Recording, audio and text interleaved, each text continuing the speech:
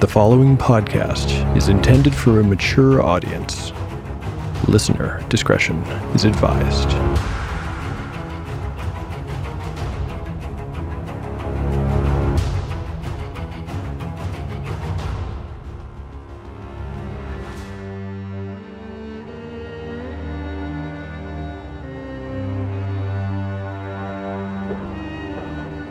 Welcome back to Tale of the Manticore.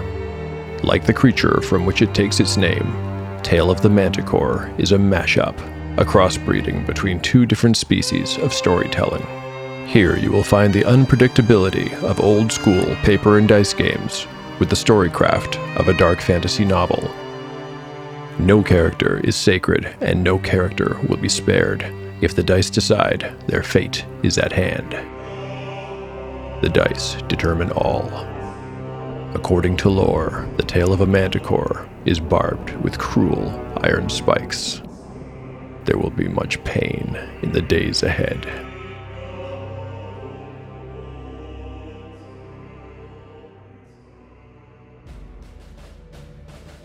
Last time on Tale of the Manticore.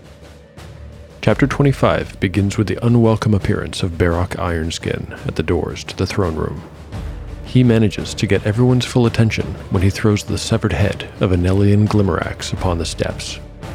The Elder Dwarf definitely seems intent on further violence. A heated exchange takes place between Clenneth and Barrock, in which Barrock explains his plan to murder everyone present and then blame the atrocity on the human visitors. He'll further claim that the death of Anelian was the unfortunate result of Umura's magic. The dwarf, Balifer, who is not associated with the Ironskin family, will provide testimony that reasonably backs up these claims. Finally, Barrock will kill the quote-unquote treacherous human interlopers and accept the credit for defending Dwervar. In this exchange, Clenneth makes reference to a place called Black Nail's Vault, and we later learn in the episode that Barrock hopes to find an artifact, a horn, within it. Clenneth also worries that Barrock's sacrilegious actions might draw the ire of their god, Gruenmog, and indeed, shortly after she voices these concerns, it does seem as though Barrock has the deity's attention. Clenneth cannot do much, but she does what she can. She presses a hidden button that opens a secret door to an escape tunnel and commands Harl to take her great-granddaughter away to safety. The guards at the door try their best to keep Barrock out, but they only manage to slow him down. Before long, he throws open the doors and strides in with his family to carry out the coup, but by then, Harl, Ursulith, and the others are already on their way to safety.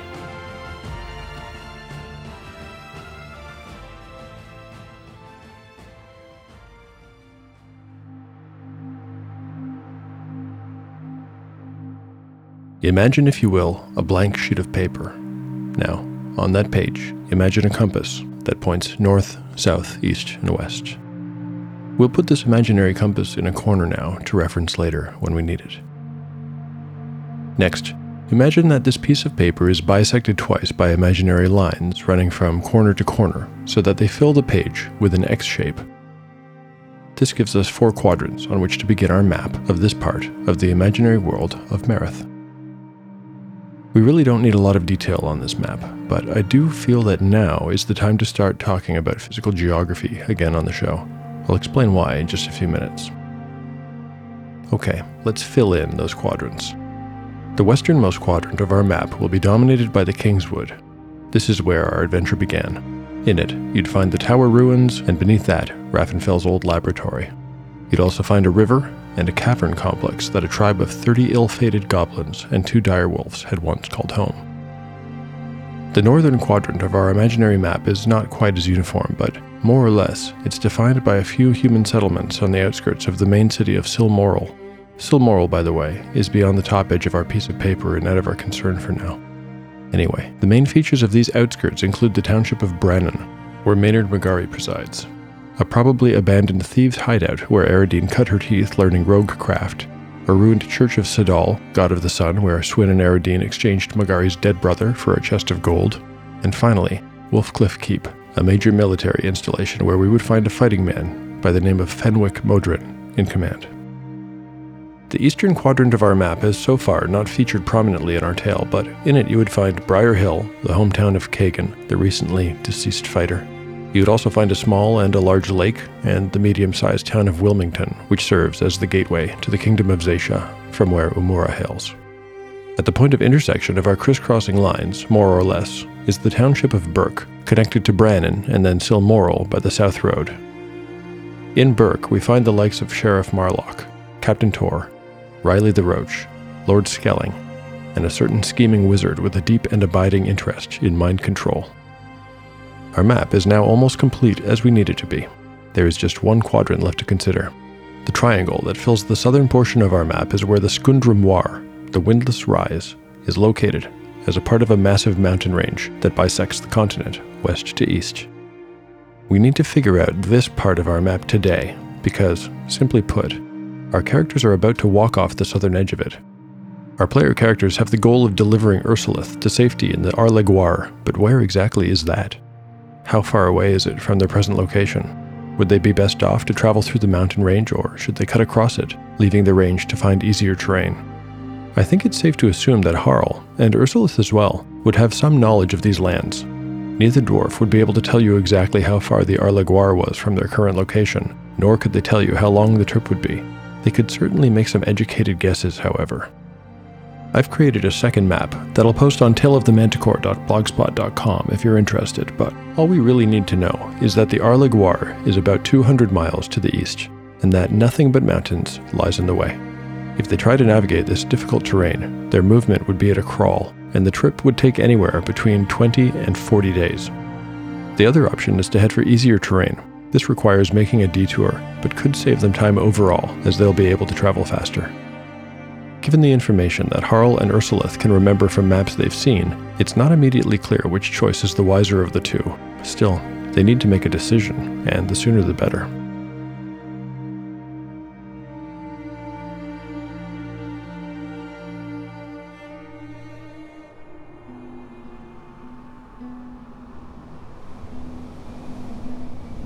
Chapter 26, Part 1.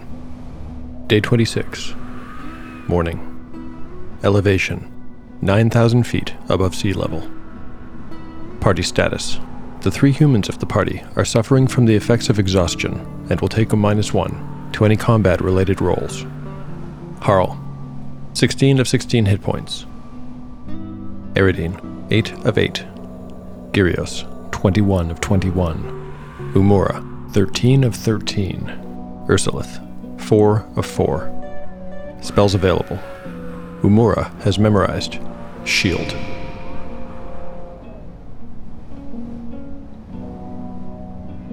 Harl squinted into the shining east. The mountain range stretched away for miles and miles and miles. They were in the middle of a vast ocean of massive rocky slabs, towering peaks, interrupted by plunging valleys, darkened passes, and treacherous saddles. They'd not traveled far from Dwarvar the night before, not far at all. Even with the 2 dwarves leading the way, it had not been possible to do so safely in the dark, and so they had decided to go a safe distance away and then stop to hide. Harl had tried to choose a path that was relatively safe, but also not too obvious, for he knew that if enemies were behind them, they would not be far behind. He also knew that if they were caught, there could only be one outcome. He looked over at the sleeping form of Ursulith to his right. Her breast rose and fell steadily. Harl wondered what she might be dreaming of. Dwarvar was much too close for comfort. They'd probably covered fewer than 4 miles in their nighttime flight, and were still in the highlands. Soon he would wake the others, and they would make the surreal trip through the cloud line, breaking that strange threshold that had always felt, and still felt, like passing through the lands of the dead. Once they put the clouds above them, the enemy's line of sight would be broken, and their chance to escape would be much, much better. Harl looked to the horizon. The further away they were, the more the mountains seemed to fade away, becoming ghostly shapes that eventually became indistinguishable from the sky. The Arleguar. It was so very far away. Of course, there were no actual paths leading there. They would have to navigate extremely difficult and dangerous terrain, with neither guide nor map. Harl had never even been to the Arleguar before. He had a vague idea of where it was from maps he'd seen, but that was all he had. A vague idea. He continued gazing into the distance and sighed heavily. Mountains, to the very edge of his vision. The old dwarves had named this part of Marith the Isengrunmug. roughly translated, Grunmug's gift. In recent centuries, it was more often called, the less formal, Casmirioth, the River of Iron. Close by, one of the party stirred and woke. It was Eridine. The young woman rubbed her eyes and fumbled in her pack for her water skin. She coughed up the first sip, but she managed to get some down on her second attempt. The front of her injured neck showed a thick band of dark purple edged with yellow. She coughed several times into the crook of her elbow and then looked up, noticing Harl, already awake and watching her. She favored him with a sleepy smile, and Harl weakly attempted one in return. Eridine looked past Harl in the direction of Dwarvar and raised her eyebrows. Harl guessed her question. Yes, sure as stone. They'll be looking for us, he said. Eridine nodded. Sure. Harl caught himself and clucked his tongue. Sorry. It's hard to get used to your real name. I still want to call you Sheris. Eridine smiled again and replaced the water skin in her pack. So, Kagan told me before. Harl's lower lip trembled for just an instant. Kagan told me that when they had you at the gallows, he said they gave you a chance for a painless death if you agreed to confess your crimes. As he said the word painless, Harl could not help but stare at the mark on Eridine's neck.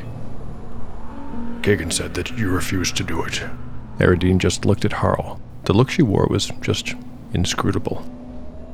Do you realize that your honor saved your life? Eridine squinted at Harl to show that she wasn't quite sure what he was getting at. I mean, if you had opted for an easy death and betrayed your own code of right and wrong, well, you would have died, Eridine. Eridine stared at him blankly. By the same token, if that nobleman had offered mercy, the result would have been the same. Your insistence on the truth and his cruel desire to see you suffer are the reasons you're still alive. It's most ironical. There was a moment when neither of them said anything. Then Eridine got up and silently came over to embrace the dwarf. And because of you, she whispered. The sound of her movement must have woken the others. Slowly, one by one, they roused, yawning and stretching. Gyrios looked at the rising sun. There were dark circles under his eyes. I must do my prayers, he said. It will have to wait a little, priest, objected Harl. We need to put a few more miles between us and Dwarvar, and then we can stop. Harl did not feel comfortable issuing commands, but he continued nonetheless. Everyone get your things. We're going.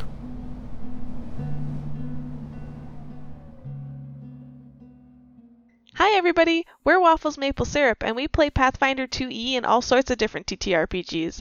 You're about to listen to our time travel homebrew campaign called Time Has Passed. Check it out!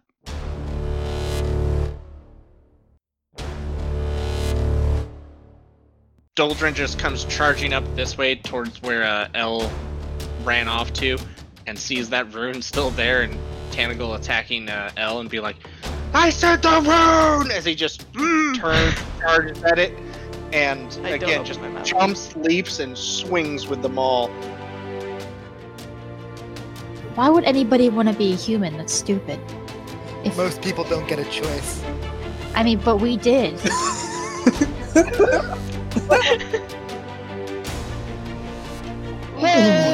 wow. That's a lot of damage. I have no weapons aside from my body. Oh dear. Oh my. Oh my. You see this humanoid shape enclosed in a white robe form in the void of your dreams. As we zoom into where his face should be, there is nothing but blackness. The blackness that leaks from his hood begins to enshroud your mind, wrapping around you in this space. I need all of you to make a will saving throw. And if you like what you just heard, search Waffles Maple Syrup, one word, and give us a subscribe. Thanks!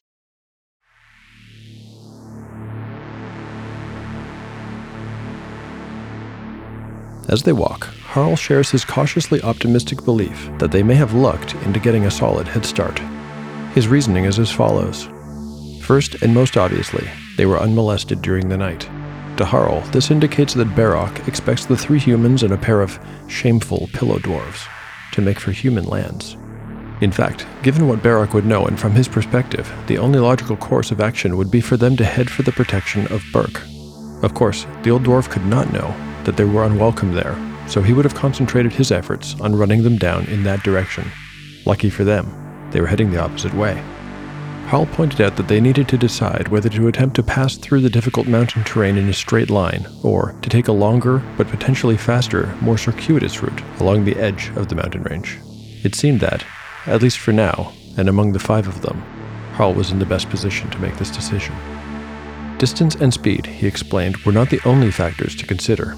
Their water skins were only about half full, and they only had 3 of them. This worried Harl, as it was an urgent problem. A full water skin, used sparingly, can support a single person for 2 days.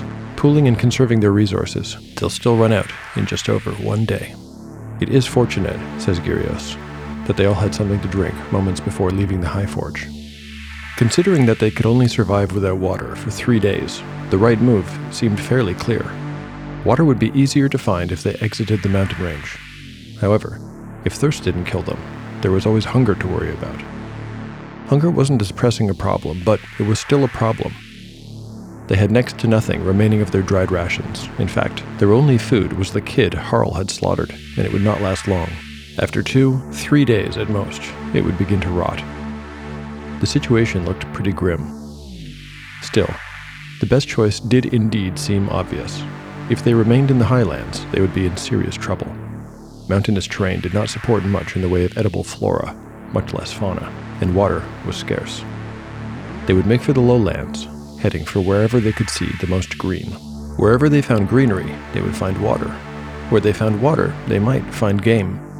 If they were very lucky, within the next 3 days, they would happen upon a spring, a pond, or a stream.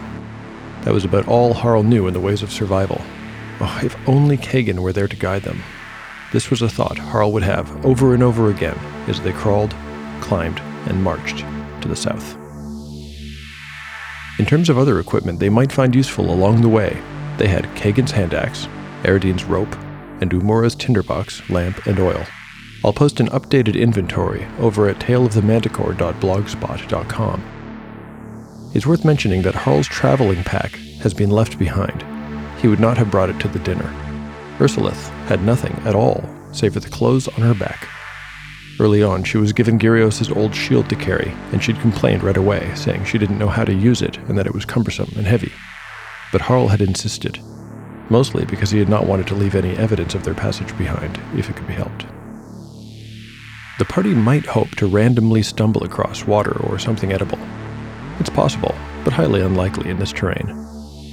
Other than what might occur as a result of a wandering monster check, I'll add a stumble upon roll. On a 20, they'll find something to eat or drink.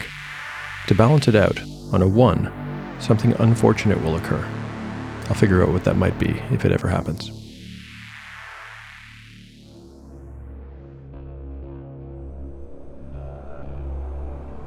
Chapter 26, Part 2, Day 25, Night. A baleful moaning wind entered the room. It came through the escape tunnel, flapping the heavy tapestry and making the 3 heroes depicted on it billow and deflate, as though breathing. The sound did not belong here, in the windless rise. The tremors in the room had subsided some time ago, and now Barok idly stroked the cool marble arms of the throne in which he sat. The old warrior had been sitting here for hours, staring at nothing, lost in contemplation. The fiery rage that had blazed in his blood had cooled, turned cold, actually. But it felt good. It felt profound. Dwervar was his. The Pigeon Lord was dead at his feet, as were most of her closest and strongest allies, all but a few, and they were of no import. He had spared the cripple. The mutilated dwarf had laughed like a delighted child as the blades rose and fell around him, and Barok had found it amusing. At some point in the battle, if it could be called a battle, the lights had dimmed to nothing, and they had completed the butchery in the grayscale world of dark vision. The scene all around him was colorless and grim. The tapestry portraying the shield and anvil of the Stonecarver clan had been yanked down and now laid in a crumpled gray pile. The dinner table had been split down the middle and upended, its carved wooden legs stuck straight up in the air, comically, like the legs of dead birds. Bodies were everywhere, so mutilated that Barak could not tell where one corpse ended and another began. It was carnage, and the blood. It covered the steps down to the double doors like a carpet runner. But how strange it was to feel so cold. Normally, after a battle, he felt exhilarated, flushed with adrenaline, and he radiated an inner glow. But now he only felt cold, like a hot piece of iron plunged into a bucket of icy water. Barak did not yet notice it, but his breathing had slowed to something like half its normal rate. Likewise, his heartbeat was not only slow, but very, very faint. The corpses in the room had already begun to produce a sickly sweet odor, but the old dwarf didn't even notice. Barak heard footsteps approaching and looked up to the doors where, momentarily, the face of his son, Halmir, appeared. Halmir was tall and broad for a dwarf. His face was mean and bluff. He had small black eyes under a beetle brow and a nose like an old potato. Halmir sniffed the air and frowned. If they fled toward Berk, they are gone. But I do not think that they went that way. Barak only lifted an eyebrow, the one above his scarred and useless eye, in response. Our supporters in the foothills saw nothing. Someone would have seen 3 humans and a pair of well-known dwarves pass through the town. Tell me, Halmir, my son, said Barak in a tone that seemed uncharacteristically reflective. Do you feel it as I do? Can you sense it? Like a coldness in your very soul? The look crossed Barak's face that Halmir had never seen before and could not interpret.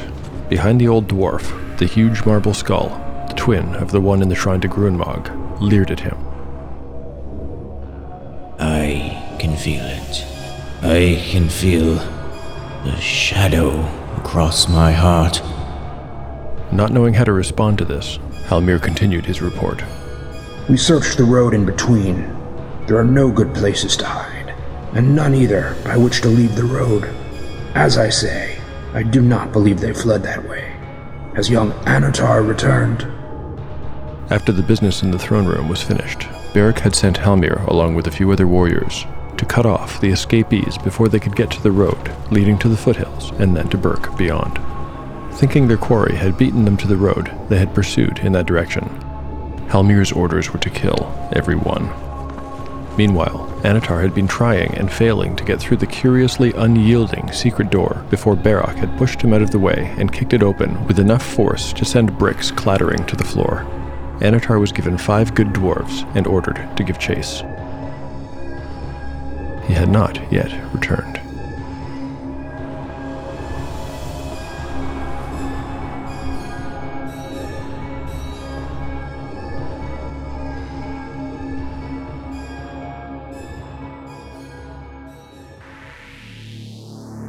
Between the lines. I'm no expert on the history of Dungeons & Dragons, but I know a little bit.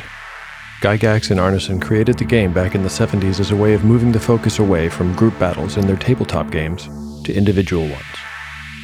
The early D&D game was meant to be a game of characters delving underground and exploring dungeons. Thus, the basic rules dealt primarily with the so-called dungeon crawl. As the game grew in popularity and in scope, players found that they wanted to unearth their characters and take them on adventures into the wild. So Gygax and Arneson created a new set of rules to facilitate this, and they combined these rules with others concerning advancement to mid-level. These were called the expert rules. That'll do it for the history lesson. I bring this up because even though my characters are not yet at mid-level, they're certainly on the verge of a new style of gameplay that will necessitate much more time spent above ground and out of doors. I've always liked the BX rules for their lightness and their tendency to relegate many specific rules to good judgment. I still think this style of game is well suited to the audio format of a podcast, and so I'll be using some rules and some variations on rules going forward whenever my story goes into overland mode. The way I see it, in addition to the stumble upon roll mentioned earlier, there are 3 mechanics I need to hammer out right away. Everything else can wait. So let's get into it. First, I need a system of generating random weather. I'll continue using the one I used briefly back in Chapter 22. It's simple and it works. I'll roll a die 20. The higher the number, the better the weather. These results will be used for more than just narrative flavor, by the way. Bad weather could make travel happen more slowly. It could prevent movement altogether, and the length of time it takes to get from A to B will influence many life and death outcomes. Second, speaking of things that affect travel time, the expert rules have an entry on getting lost. It's a more complicated mechanic that I think would work in a podcast, so I'm going to overrule it and use something simpler. I think, considering all factors, that Harl would be able to successfully lead the party in the generally correct direction, eventually. The only question is if he gets them there expediently. For each leg of their trip, then, I'll roll to see how long it will take. A poor roll will indicate several wrong turns, perhaps even getting lost or being forced to double back. I'll read a high roll as Harl having made few errors in his pathfinding efforts. Thirdly, I need to make the right decision about wandering encounters. The expert rules suggest checking daily and nightly for an encounter, and that for a trek through the mountains, an encounter should occur on a roll of 4 to 6 on a die 6. This strikes me as strange and inappropriate for our story. I would have thought mountain treks would contain fewer encounters, not more, seeing as most rocky peaks are not exactly bursting with life. Furthermore, most encounter listings for mountain terrain grossly overrepresent very high-level adversaries like giants and dragons. I'm going to have to make my own rules for this, too. I'll stick with 1 check per day, as I have in the past. An encounter will occur on a 6, rolled on a 6-sided die. If an encounter is indicated, I'll roll a 50% chance for whether it's a day or a night encounter. This decision is based on what I feel seems most realistic, yes, but mostly it's based on what I think would make for a good story. The only other thing I'll mention here is that I'll be making a custom table for encounters, and, as always, I'll post it on the blog. And then my list will include things other than creatures. It'll include interesting natural features, buildings, and other, I hope, interesting plot drivers. Thanks for staying with me while I sorted out these rules. Everything else can wait. We'll deal with other mechanics if and when we need them. I guess it's time to put these rules into play and roll some dice. Let's see, I'll need at least a die 20 and a die 6 to start. There are 3 rolls to make, 1 for weather, 1 for stumble upon, and 1 for random encounters. For weather, it's a simple d20 roll. Here goes. I've gotten a 9.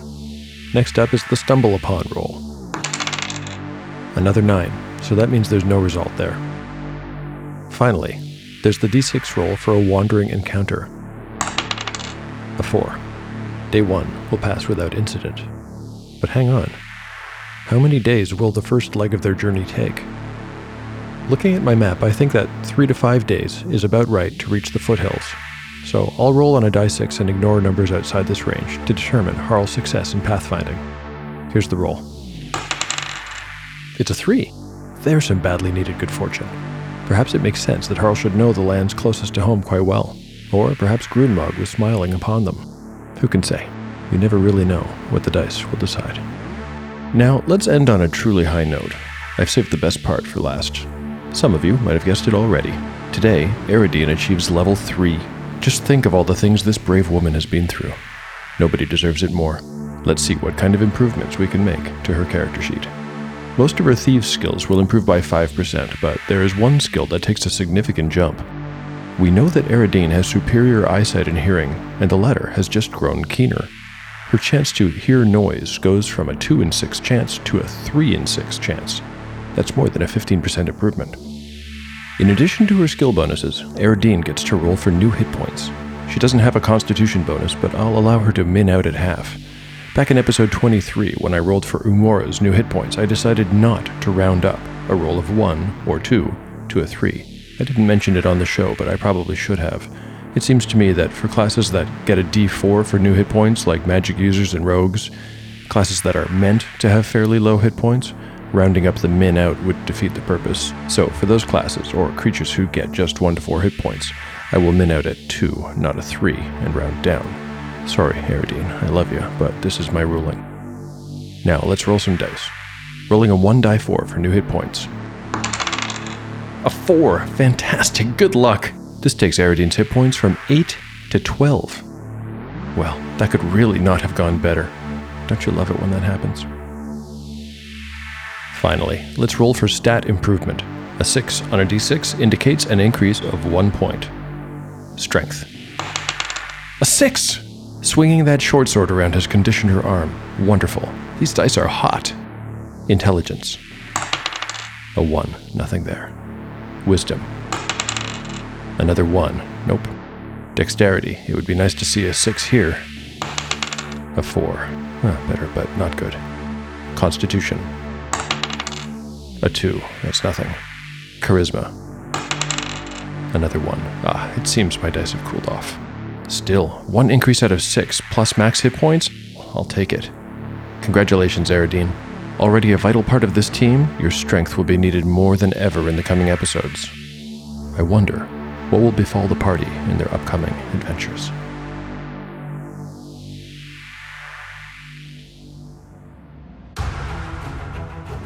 Thank you for listening to Tale of the Manticore. If you've enjoyed the show and would like to lend your support, please consider spreading the word on social media or leaving a review on the podcatcher of your choice. My gratitude to everyone who has left a review so far. The show is growing, and these reviews really do help a great deal. I like to read one at the end of every episode. This one is by C.R. Bernard. This is a great actual play tabletop RPG podcast with strong storytelling elements and really outstanding sound design. Can't wait to see where the creative gamers take the story. Thank you so much, C.R. Bernard. I have a lot of fun with the sound design. It's one of my favorite parts of the creative process. Thanks is also due to those who have lent their voice to this episode. Providing the mighty voice of Barrock Ironskin is the one and only Austin Moraga of the Ironbound Chest. Playing his son, Halmir Ironskin, is a new voice to the show, Jeff Hessel of the cast Perilous, an always excellent actual play set in Gavin Norman's Dolmenwood. Thank you very much, Austin and Jeff. You can find me on Twitter at Manticore Tale and on Instagram at Tale of the Manticore Podcast. You can also reach me by email. My address is taleofthemanticore@gmail.com. I also maintain a blog, taleofthemanticore.blogspot.com, where I post show notes, maps, art, character sheets, random musings, and other errata. Some original music from the show is available and free to use on YouTube, too. The adventure will continue next time on Tale of the Manticore, the story where chaos rolls.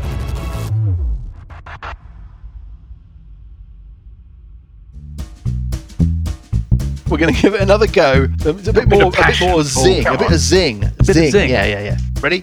Hello. With a hello. No. Hello. Wait till I get through the whole thing. Ready? Wait till hello with a billowing hilltop. Hello. Oh dear, waiting to get through the whole thing. No, I mean... I thought that was the whole thing. The whole thing is hello with a billowing hilltop. Okay, that's the whole thing. Yeah? Okay. That was right.